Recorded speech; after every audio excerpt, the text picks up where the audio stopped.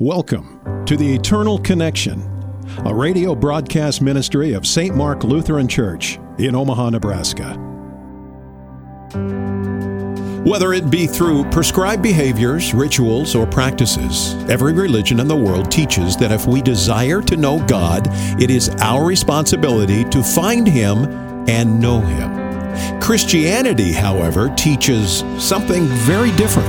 Christianity teaches that God has come to us and has revealed His love for us by putting on flesh in Jesus Christ and by giving us His Word through which He continues to speak to us today.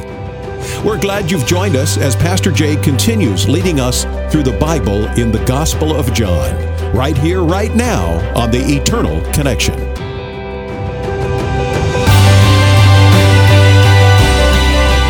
And once again, you are eternally connected. Thank you so much for joining us.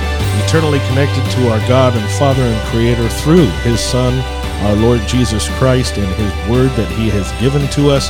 I am Pastor Eric J. from St. Mark Lutheran Church in Omaha, Nebraska, joined in studio, as always, by my good friends Chip Thompson, Jason Eisenman, as we continue to work our way through the Gospel of John. And happy post-4th of July, but yet still 4th of July, because the fireworks haven't stopped yet celebration, guys. I was just going to bring that up. We're still hearing some popping. We don't hear any right at this second in the studio, but we're pretty insulated in here, but yes. When is it the day that they're not allowed to do that anymore? Well, technically, it's the day after, I think, or the second day after, but yeah, it's kind of like speeding. Nobody pays attention to the limit. And if you're getting to the detailed weeds, where I live, you can light fireworks off all year round. We don't have any, being your dogs must love in the that. country. We don't have any rules other than after 10 o'clock at night, there's a noise. Nobody ordinance. has children, right? Nobody has the need to put little babies down, apparently. Yeah. But you wouldn't think. Did you guys have a good celebration? Did you do anything? I know it's awkward that 4th of July is not on a weekend this time. Our family did our major 4th of July celebration on Sunday. And we had a nice, just lake day, bunch of swimming and stuff, and took it easy on the actual 4th. So that was And that was still somewhat temperate weather. Yeah. Before it got crazy hot. We had a good time. Good. And, there's all sorts of various community celebrations with great fireworks shows that do a really good job that we enjoyed a few of those. Awesome. Well, and just like Memorial Day, my favorite part of the whole holiday was the fact that I got to take a couple of days off and just not do a whole lot. Chill out, huh? So, yeah, it was great. Well, speaking of fireworks, fireworks are still going off here, celebrating the resurrection of our Lord Jesus Christ at the end of the Gospel of John. We are in chapter 21, the final chapter of the Gospel of John. We're about a third of the way through. Don't think we'll finish it today, so this is the penultimate episode of the Gospel of John.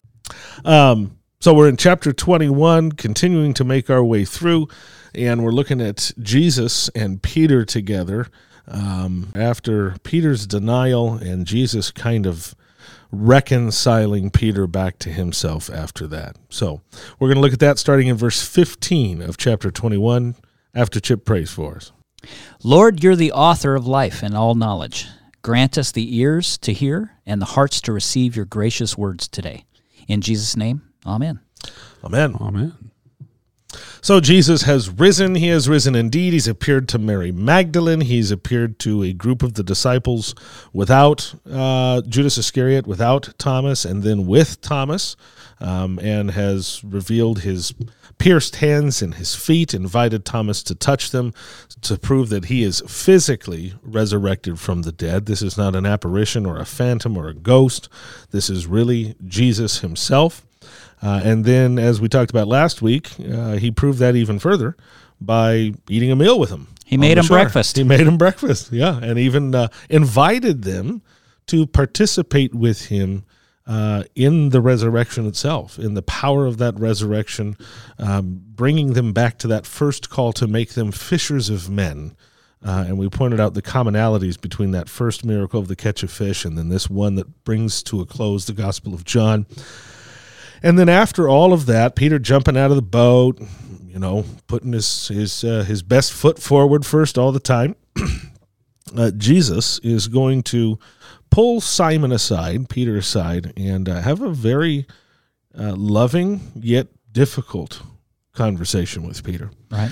Picking up in verse 15, when they had finished breakfast, Jesus said to Simon Peter, "Simon, son of John, do you love me more than these?" He said to him, "Yes, Lord, you know that I love you." He said to him, "Feed my lambs." He said to him a second time, "Simon, son of John, do you love me?" He said to him, "Yes, Lord, you know that I love you." He said to him, "Tend my sheep."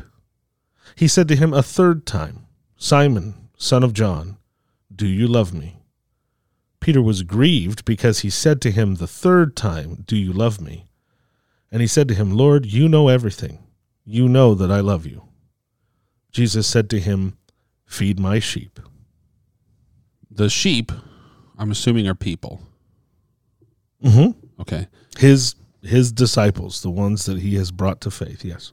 And truthfully, it took me a few minutes to put that together as you read that, Okay.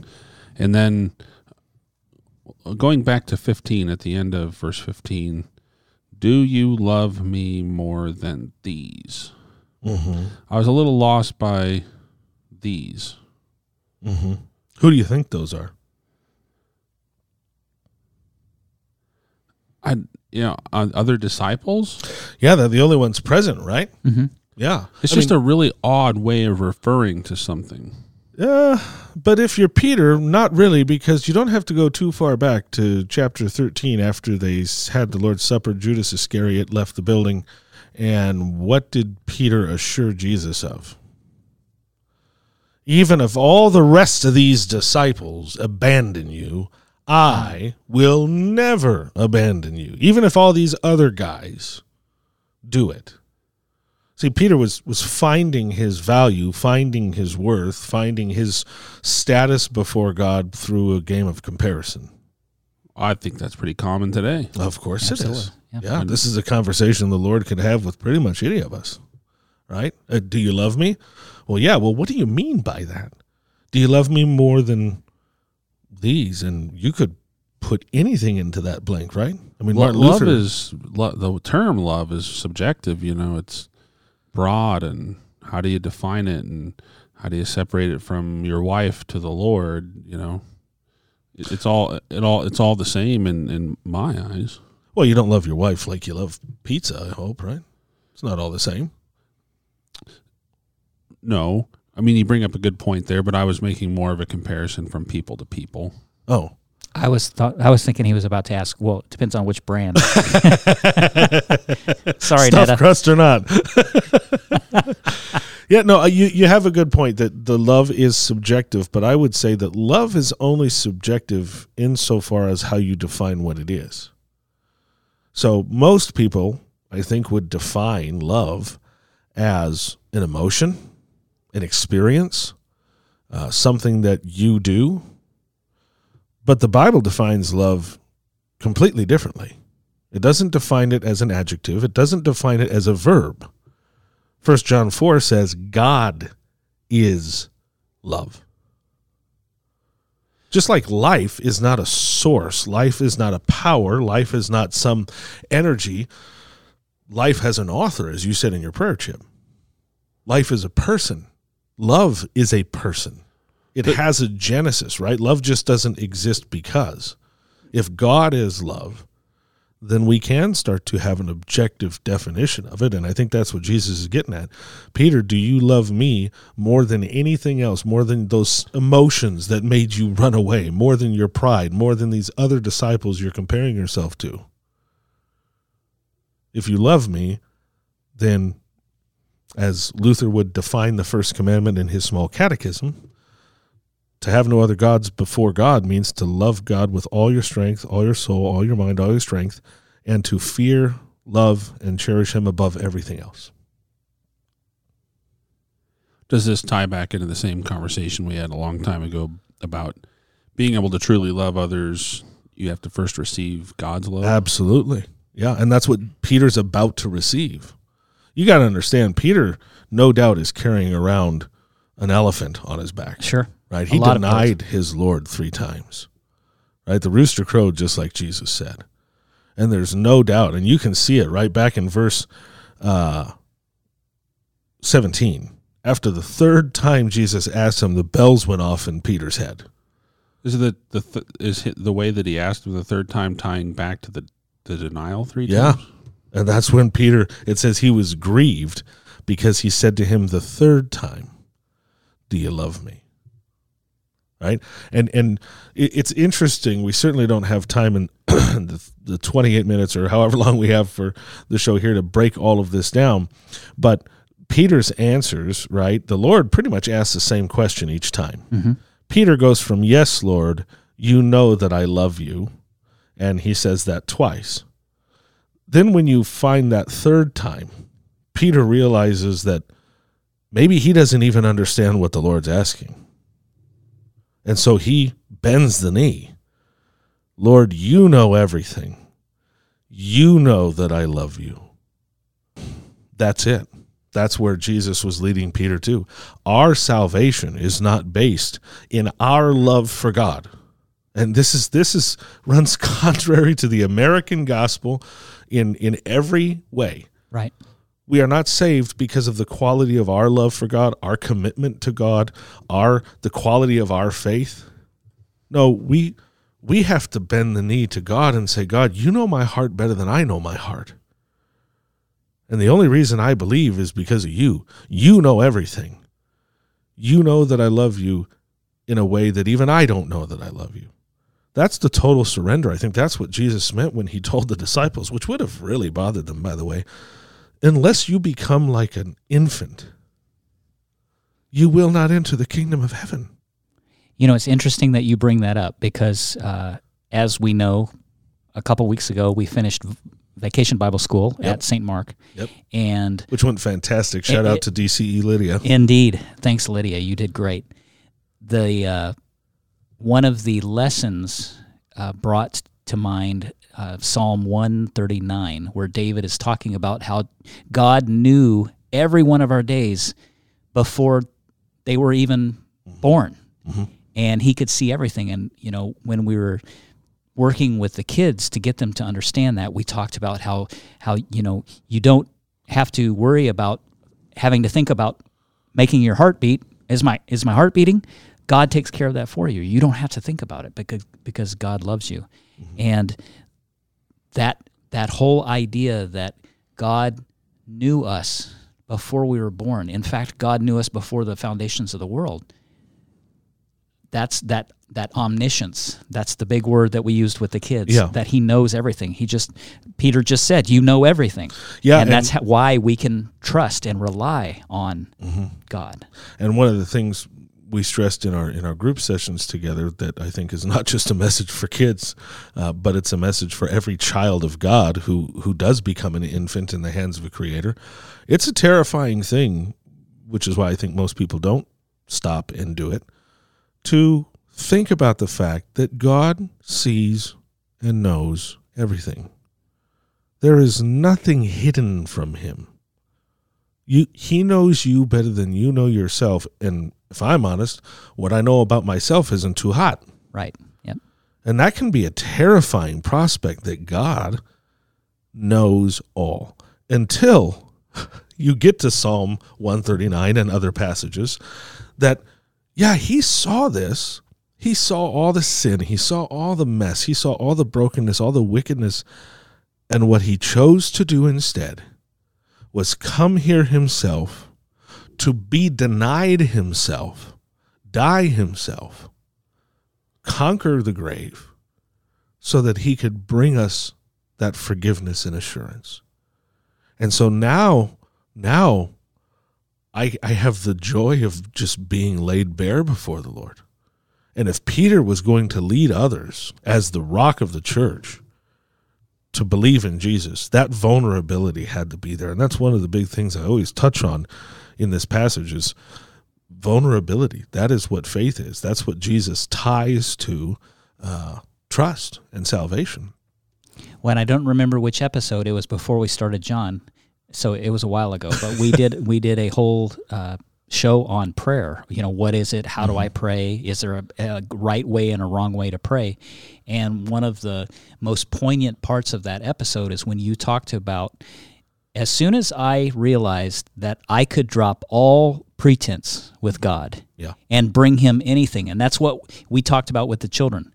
We said, if you're mad, even if you're mad, talk to God about it. If you're sad, if you're grieved, if you're happy and joyful and thankful, definitely talk to God. But particularly when life gives you lemons, as they say, and you are at your wit's end, God can handle that. In fact, he wants to, because he is your Father. Yeah. And that's just amazing. Yeah, and I think a lot of people miss out and can't, quote unquote, experience or understand or grasp the words Jesus uses: joy, freedom, right? Fulfillment, because they believe they have to be a certain way before God, before he listens or answers. And so they're standing in their own way until you realize, as Peter confessed, Lord, you know everything already. I mean, just because I don't say it out loud doesn't mean that you didn't hear it, right? Thomas found that out pretty quick. Sure. Well, and David, I think either in that psalm or the psalm a couple of psalms before that, said, you know every word before it ever comes out of my lips. Yeah. So, folks, he knows everything. Yeah, and that should be a great comfort to us absolutely, when we see what he's done for us. And that's what Jesus is communicating to Peter, because that's how he's going to feed and tend to Christ's sheep. Right. That's what he's delivering, right? And Jason, you were spot on. Peter can't go out and proclaim and be an agent through whom Jesus gives his love and salvation unless Peter first receives it. And that's exactly what's happening here. Is that the directive, feed my sheep? I mean, at that point, like, I'm still, reading that. And I've read on, of course, but. Yeah, you got to go back to John 10, right? Jesus said, I am the good shepherd. So he likens himself to a shepherd. And they're his sheep. They're not Peter's sheep, right? This is the difficult distinction. We talked a couple episodes about the pastoral office a couple episodes ago. Pastors are put in charge of a flock, but it's not their flock. Right? They're given the authority to be a shepherd, but they are not the shepherd. There's a distinction there. So Jesus is saying, Peter, if you're going to feed my sheep, you're going to feed them with my food, which means you have to have it first. And I think ultimately we're talking about the word. Yeah, we're talking about two things that scream out in this passage. We're talking about law and gospel. Peter, you denied me 3 times. You cannot be saved by you, no matter how great you think you are. But secondly, I'm here. I forgive you. Right? I know everything. I knew this. I told you before you denied me you were going to deny me, and I still paid for your sins. That's the gospel, right? Mm-hmm. So it's both of those things at once. That's what feeds the soul. And you can't be fed with just one of them. You have to have law and gospel. There's no good news without bad news, right? At least in this sinful world. Right. Yeah. Right? And Jesus gives us a great example of pastoral ministry. I had to write a pretty difficult text message today that took me hours to think through, because you have to communicate to someone there is a right and a wrong, and the Lord says what this is and what you're doing is wrong, and you have to stop. But then you follow that up with the gospel that says, just stop and bring it to him and he will restore you, right? Those two things are absolutely necessary in feeding our soul. And so often you get really one or the other, right? It's all shaking the finger at you and you have to be better for God, or God loves everybody no matter what. There is no expectation. No, I think we see both here from Jesus, not only giving to his shepherd what he wants, but what he expects him to pass on to others. Well, and then he is very frank about what he can expect. Yeah, in verse 18, right, there's very little time in between this. We're not even told what reaction Peter has. I mean, that's the part that I wish was put in there. Right, Like, yeah. After Peter picked himself up off the floor. But Jesus just launches in verse 18 and says, "Truly, truly, I say to you, when you were young, you used to dress yourself and walk wherever you wanted. But when you're old, you will stretch out your hands, and another will dress you and carry you where you do not want to go."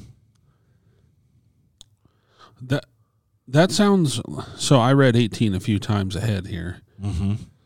And 18 sounds really good until you get to where you do not want to go.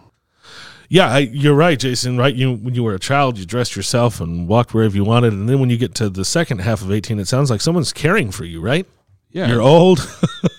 Right. But then all of a sudden you're going where you don't want to go. Yeah. I was struggling with that and wondering, I haven't read on to 19 yet, so I'm wondering if that kind of circles the wagon. This is exactly why we have this parenthetical comment from John. In verse 19, he says, "This he said to show by what kind of death he was to glorify God."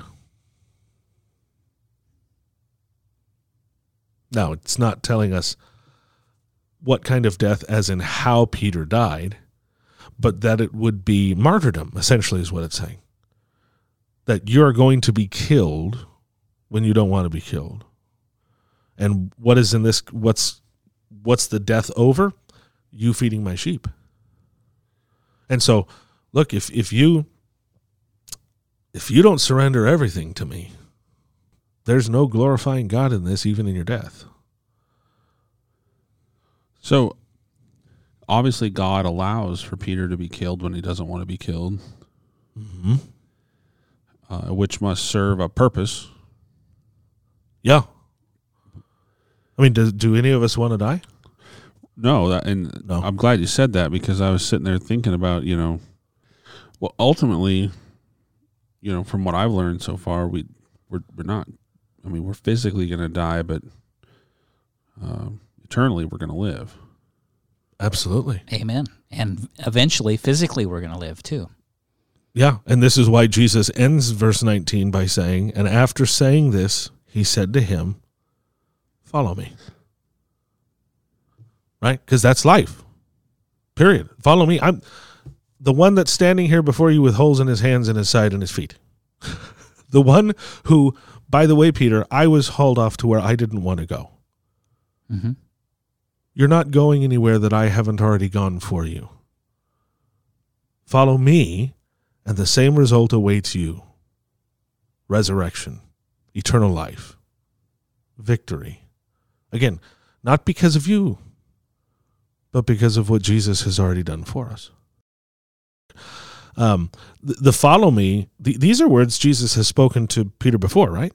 And I think Peter does have an idea, at least in his mind, of what it means to follow Jesus. He did it for 3 years. He saw some things that are frankly indescribable, right? Mm-hmm. I mean, he was one of the ones on the top of the Mount of Transfiguration. And here Jesus is at the end of his ministry saying those words again. So what might the expectation be? Is that following me isn't what you thought it was. And what did Peter think it was? The way all of us think following Jesus is by nature. A bunch of rules, a bunch of tasks. I have to be enough. I have to do this. I have to do that. No. This is why Jesus comes to Peter and lovingly but directly confronts him about everything he thought he could do and failed. And says, that's not what it's about. It's about me.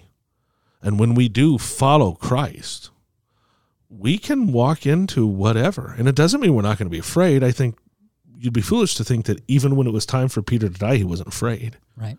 Jesus doesn't remove fear by removing the things that make us afraid. He removes fear with the promise of his presence with us and his presence with us. And that's why he says, follow me.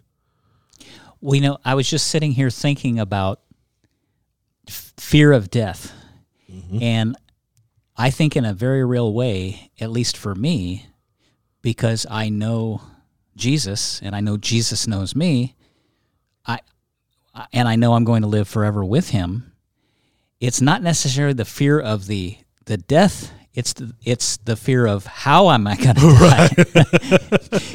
This is going to hurt. Yeah. Yeah, it's, and we're caught in that struggle, that conflict, right? That tension that Jesus talks about, that we're not of this world, but yet, and Jason, you brought this up earlier, why did he tell Peter this? There's a reason for it. Yes, there is, because we have a purpose now. We're not just sitting on the bus bench waiting for heaven to come through and pick us up and go. Yes, it's a broken world. It's a nasty world. There's going to be bad things that happen to good people all the time, right? And especially believers because of our faith. But the alternative is this life is meaningless. No, it can have eternal purpose and consequence now, even in the tragedy, because of what Christ has done and who we follow. Right. Well, and so the frustrating thing is that it's so easy for us to be complacent. It's so easy for us to find anything to do except for read our Bibles and be in the Word and pray. And it's just even as a Christian who maybe you're one of the fortunate ones who have was raised in a good, loving Christian home, and even now, it's still a struggle to, get to know the one who made us, right? Who authored all of our days, and that's such a frustrating thing about being a sinner. Yeah, is it's like, why wouldn't we follow every single second of every single day? But our natural tendency as a sinner saint is, oh, I got to do this. I got something else to do. I'll get back to you, Jesus. Yeah. And, for me, that's a constant struggle. I hate it. Sure. And I pray about it, but, it's, why wouldn't we want to spend every single day? And the beautiful thing is, that's what we do have to look forward to in eternity. Right. Yeah, we have the same Lord who comes to us today through pastors, to confront us with that. Right. Right, is to say, look, there's really nothing more important. You're going to figure that out now, or you're going to look back and realize that was the important thing the whole time. The expectation isn't that we give X amount of hours or X amount of chapters a day to the Lord. The expectation is that we live so many times. Jesus said this. He opened his ministry with it in repentance. That's bringing it to the Lord. You know everything.